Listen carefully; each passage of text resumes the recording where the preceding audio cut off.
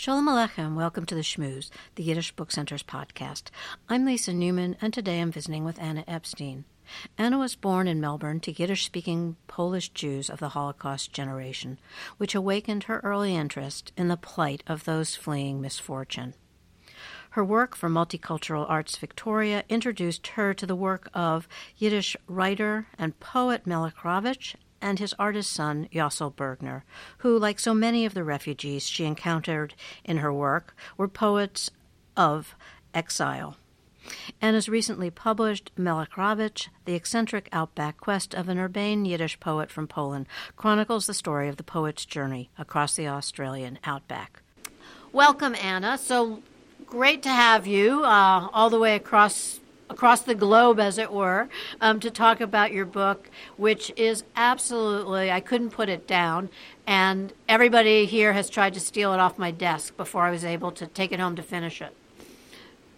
Please let them buy it. They are going to buy it. We're going to work out something, so it will be available in our bookstore. So let's get started so our listeners know. The name of the book, as I mentioned in the introduction, is Melekh Ravitsh, The Eccentric Outback Quest of an Urbane Yiddish Poet from Poland. So tell me about, a little bit before we get started, about your Yiddish roots and the Australian community, and again, then, what led you to write this story? Oh, they're two very different answers, if you can listen to them all. My Yiddish roots, it was my Mamaloshon, and to my shame, I speak it very rudimentarily, but it was the first language that I heard. My parents came here from Poland in 1939. The war started when they were on the ship, and that was the language that I heard in my home. And that story you'll hear all around the Melbourne Jewish community, which, apart from Israel, had the biggest proportion of Holocaust survivors in the world, all gathered in one little suburb, really. And most Jews in Melbourne trace their roots back to Poland, some to Russia. And in Australia, that's unusual. In the Sydney Jewish community, they're German and Hungarian and mainly not Yiddish-speaking. So that was my background, and I was a curator at the Jewish Museum of Australia for 20 years, and my last exhibition was called Mamaloshon. And I did that exhibition because I was dismayed to see the younger generation repudiating that Yiddish heritage and those 1,000 years of marvelous Yiddish culture as they joined Zionist youth groups, and everything became Israeli, and the accents in which we sang our festival songs became Sephardic accents, and it was as if my parents' heritage was being totally wiped out, which led to me doing that exhibition, and it was called Mamaloshon, How Yiddish Made a Home in Melbourne. And Melbourne had a vibrant Yiddish community scene from the 30s right through to the 60s. There was theatre, there was literature, there was book publishing, and there was a suburb in which I live now, but which all the Jews have now left. When they became all right next, they moved further south of the river, in which the original Kadima, the Yiddish Cultural Centre, had a theatre, had a Yiddish school, and this tiny little community, which was struggling migrants who all worked in the schmata business, managed to build these buildings, the theatre and the school. So that's the Melbourne Yiddish community, and the Kadima still exists, and it's vibrant and thriving. But it's in a different part of Melbourne now. But what led me to write this story was something entirely different. I worked for an organisation called Multicultural Arts Victoria, where I edited a publication in which was published a story about Melekh Ravitsh. I'd never heard of him. This was in about 1991, I think. And with that story was published a photo one of the 90 photos that he took on his Outback journey.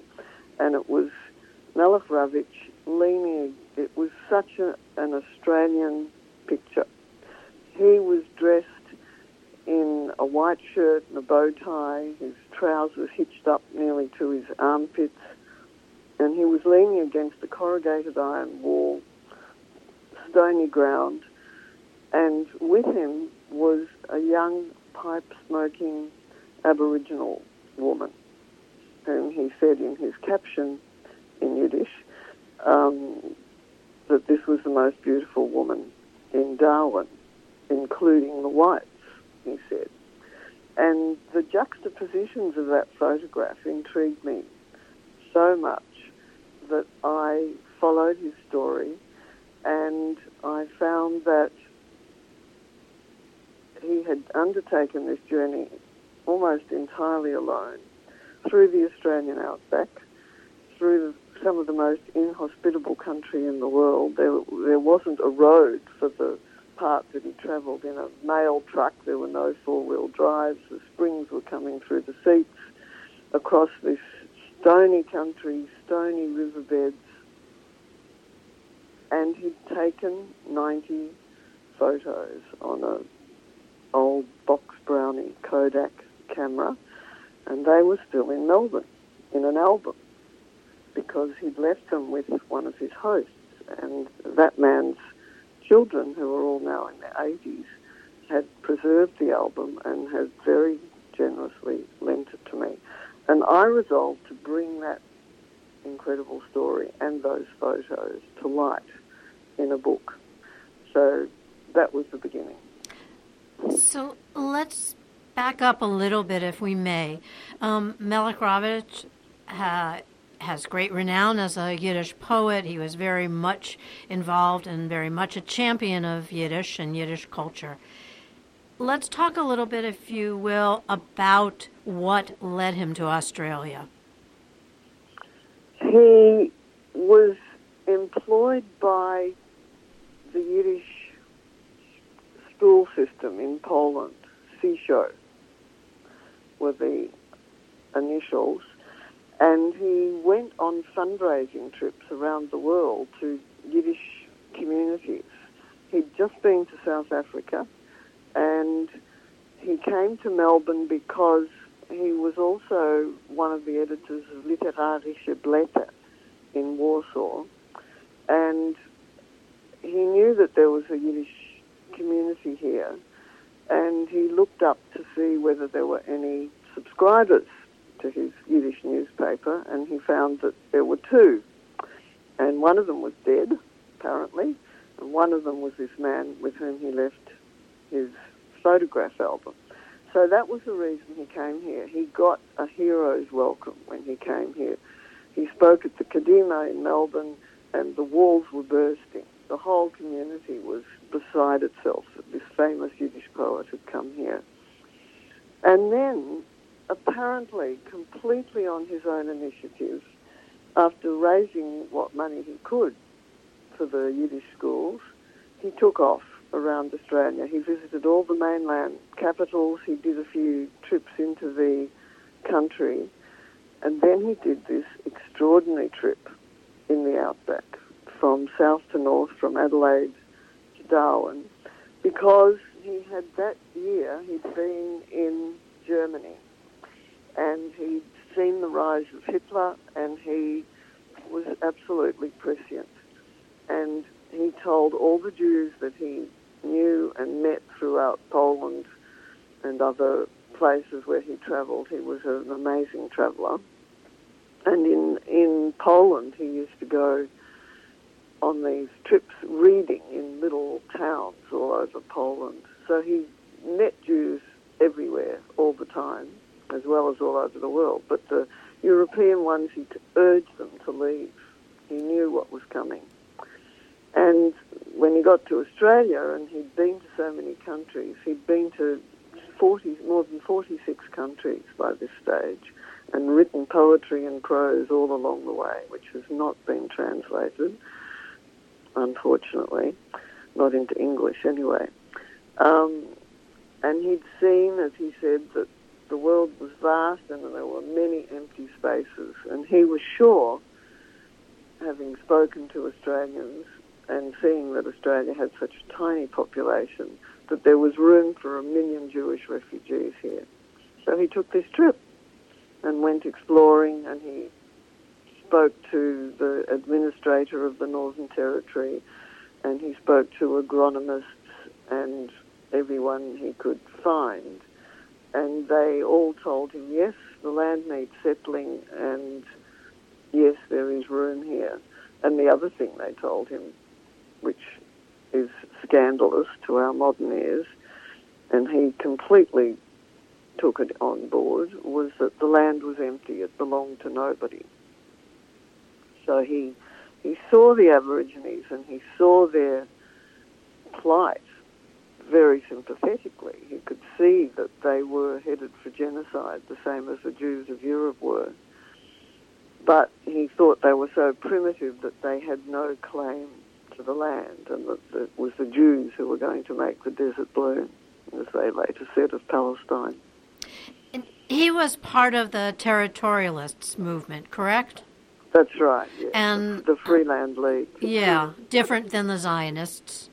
And they saw the possibility that Australia had this land which might be home for millions of Jews. Yes. Yeah. You include in the book translations of Ravitch's writing from Australia, and these were sort of dispatches to the newspaper, if I'm not mistaken. That's right. And in Warsaw. And the writing he's just a keen writer, a really frank and beautiful observer, at times funny and at times very poignant. And I wonder what your takeaway is in terms of what he wrote about and what he was seeking to find, and the reaction to both the country and the people and all of these complexities. It's a lot of questions. It's very complicated, the reaction that any modern reader would have.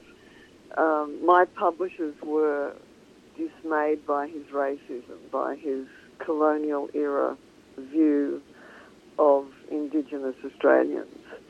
And their instinct was to write a disclaimer. They didn't want to be associated with his racism. But I saw him in a very complicated way. He was a racist, and he was a colonial-era European, and he did subscribe to that view that we've called it in Australia terra nullius, that the land was empty, and it was ours to do with whatever we wanted to with. On the other hand, he did what very few white Australians have done, ever, and he learned some Aboriginal words in Aboriginal languages. How accurate he was, I've got no idea, but he took the trouble to do that. And he was horrified when he saw Aboriginal skeletons in a display case in a museum in Sydney, as if they were already an extinct race, and as if they weren't human beings at all. So his reaction to the Aborigines was extremely complicated, and it was like that wherever he went in the world. He had both a lot of sympathy for Indigenous peoples and that colonial-era racism at the same time. So, like modern Australians, he saw very little, and on the other hand, he saw a lot more than we see. And he seemed, would it be safe to say he sort of saw in parallel the story of the Jews and the story of other displaced? Absolutely. Yeah. Yes. Both he and his son, Yosl Bergner, saw those stories in parallel. He saw that they were both races threatened with extinction, and that's what his artist son, Yosl Bergner, painted. Yosl Bergner was here a lot longer than Melekh Ravitsh, and Melekh Ravitch's observations about Australia have that rash generalisation about them that travellers have when they're in a place for a short time. Bergner was here for 11 years, and he lived in Melbourne, and there were lots of urban Aborigines in the places where he lived, and those are the people he painted. He painted them with terrific sympathy and much more emotional identification than his father had in the short time that he was here. And in fact, Bergner made that identification quite concrete, because he used the same model, his friend, the poet Yosl Bergner, as a model for both his Aborigines and his Jews. And he was actually painting two series of paintings in parallel. You say that he saw them in parallel, and Ravitch saw them in parallel. Bergner was painting two series of paintings in parallel. One was about the Warsaw that was going up in flames behind him, and the other was about the Aborigines whom he saw in Melbourne. I so appreciated what you included of Bergner's writing, because, again, I think it both spoke to his connection there, it spoke to his connection to his father, which seems like it was a really strong relationship, and one that played out through their lives, yes? Yes, it did. I've learned a lot more about Bergner since I wrote the book. I have to say that I fell in love with Yosl Bergner. He was still alive when I started the project, and we spoke on the phone, and he was very generous and supportive. And in contrast to Ravitch, about whom there's very little written in English as far as his Australian travels go, there's a whole book about the territorialist search for a homeland, and Ravitch gets a few lines in it. So what we know about Ravitch's Australian travels, we only know from what he wrote, and what I know, I only know from what was translated, because my Yiddish isn't up to reading him in the original. Although I tried very hard to improve my Yiddish so that I would be able to read him in the original, and I never got there. But Bergner was much written about, and there are books on Bergner, and there are people still alive who are talking about Bergner. And from all of that research, I've learned that he was totally obsessed with his father.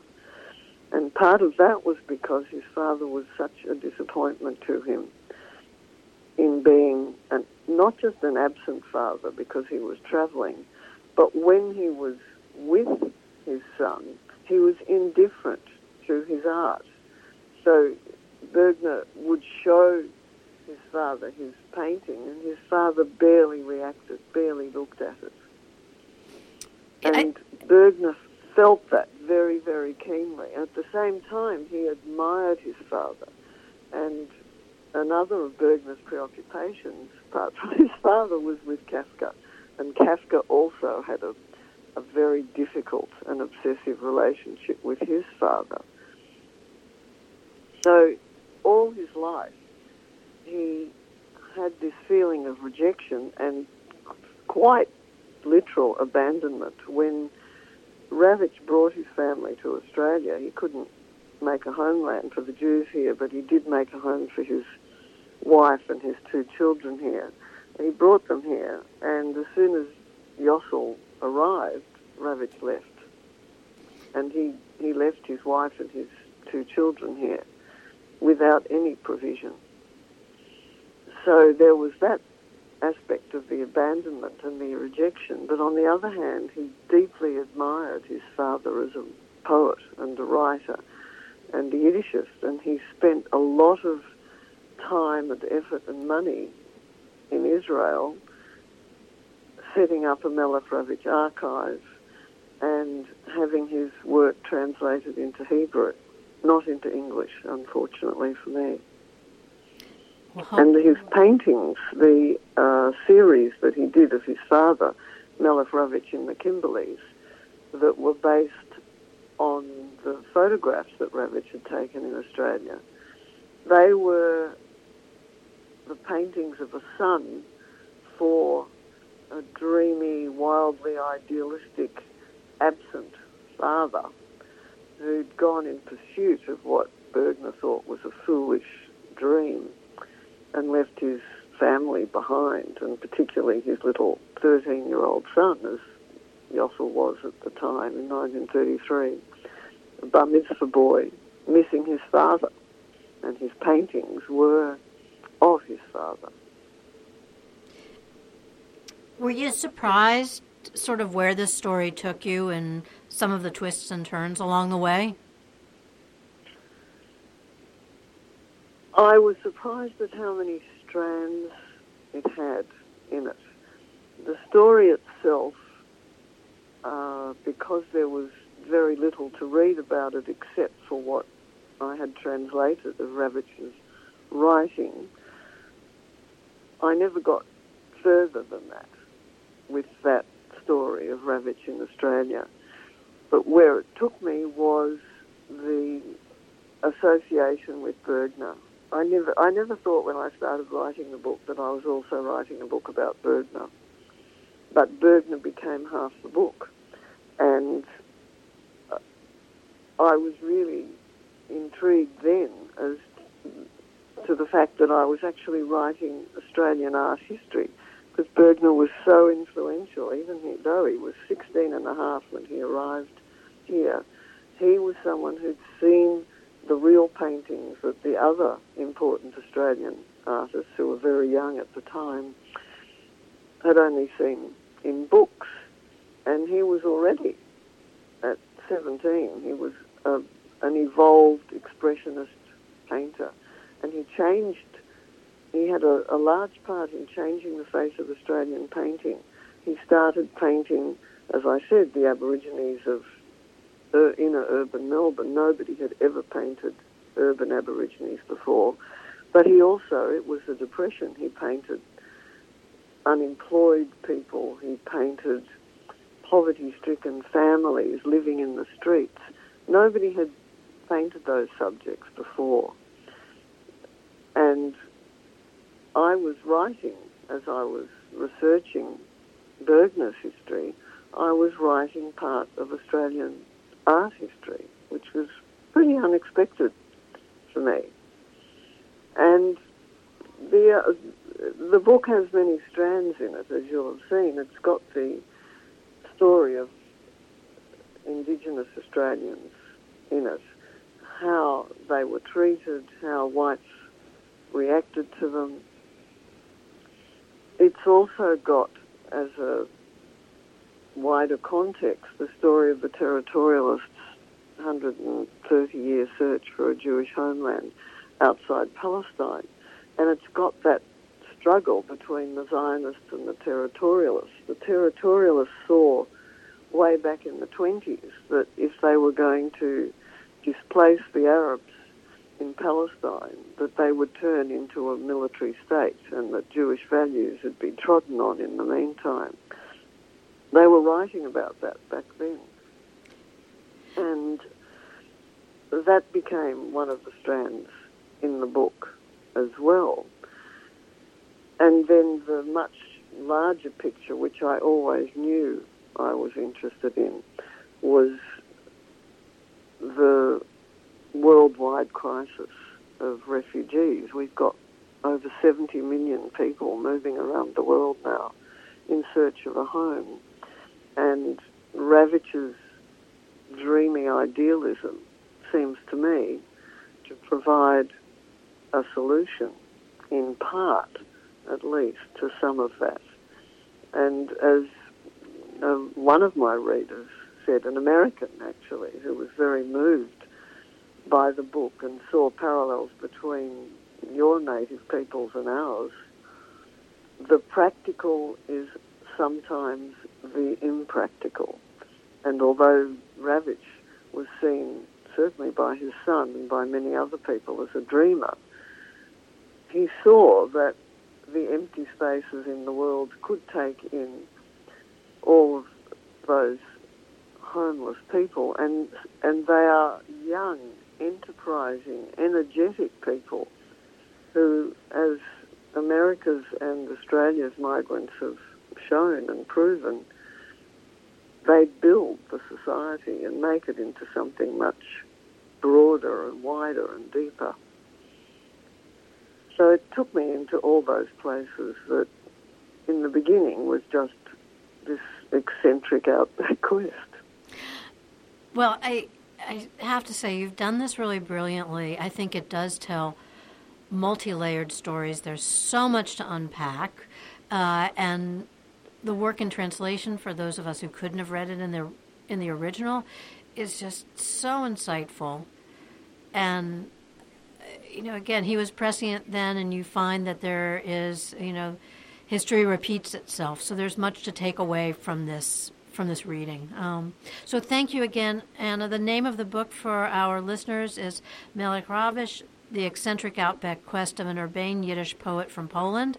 The book is published in Australia, and we will have it available at the Yiddish Book Center's bookstore, shop.yiddishbookcenter.org. Thank you again, and I hope you'll continue to tell stories. Thank you very much, Lisa. It's been a great pleasure. All right. Be well. Thanks. Bye-bye. Bye-bye. You've been listening to The Schmooze, a production of the Yiddish Book Center in Amherst, Massachusetts. For more on Yiddish and Jewish culture, visit yiddishbookcenter.org. Today's podcast was coordinated by Sam Brivik and produced by Sarah Blakefeld. Be well, be healthy, and tune in again soon.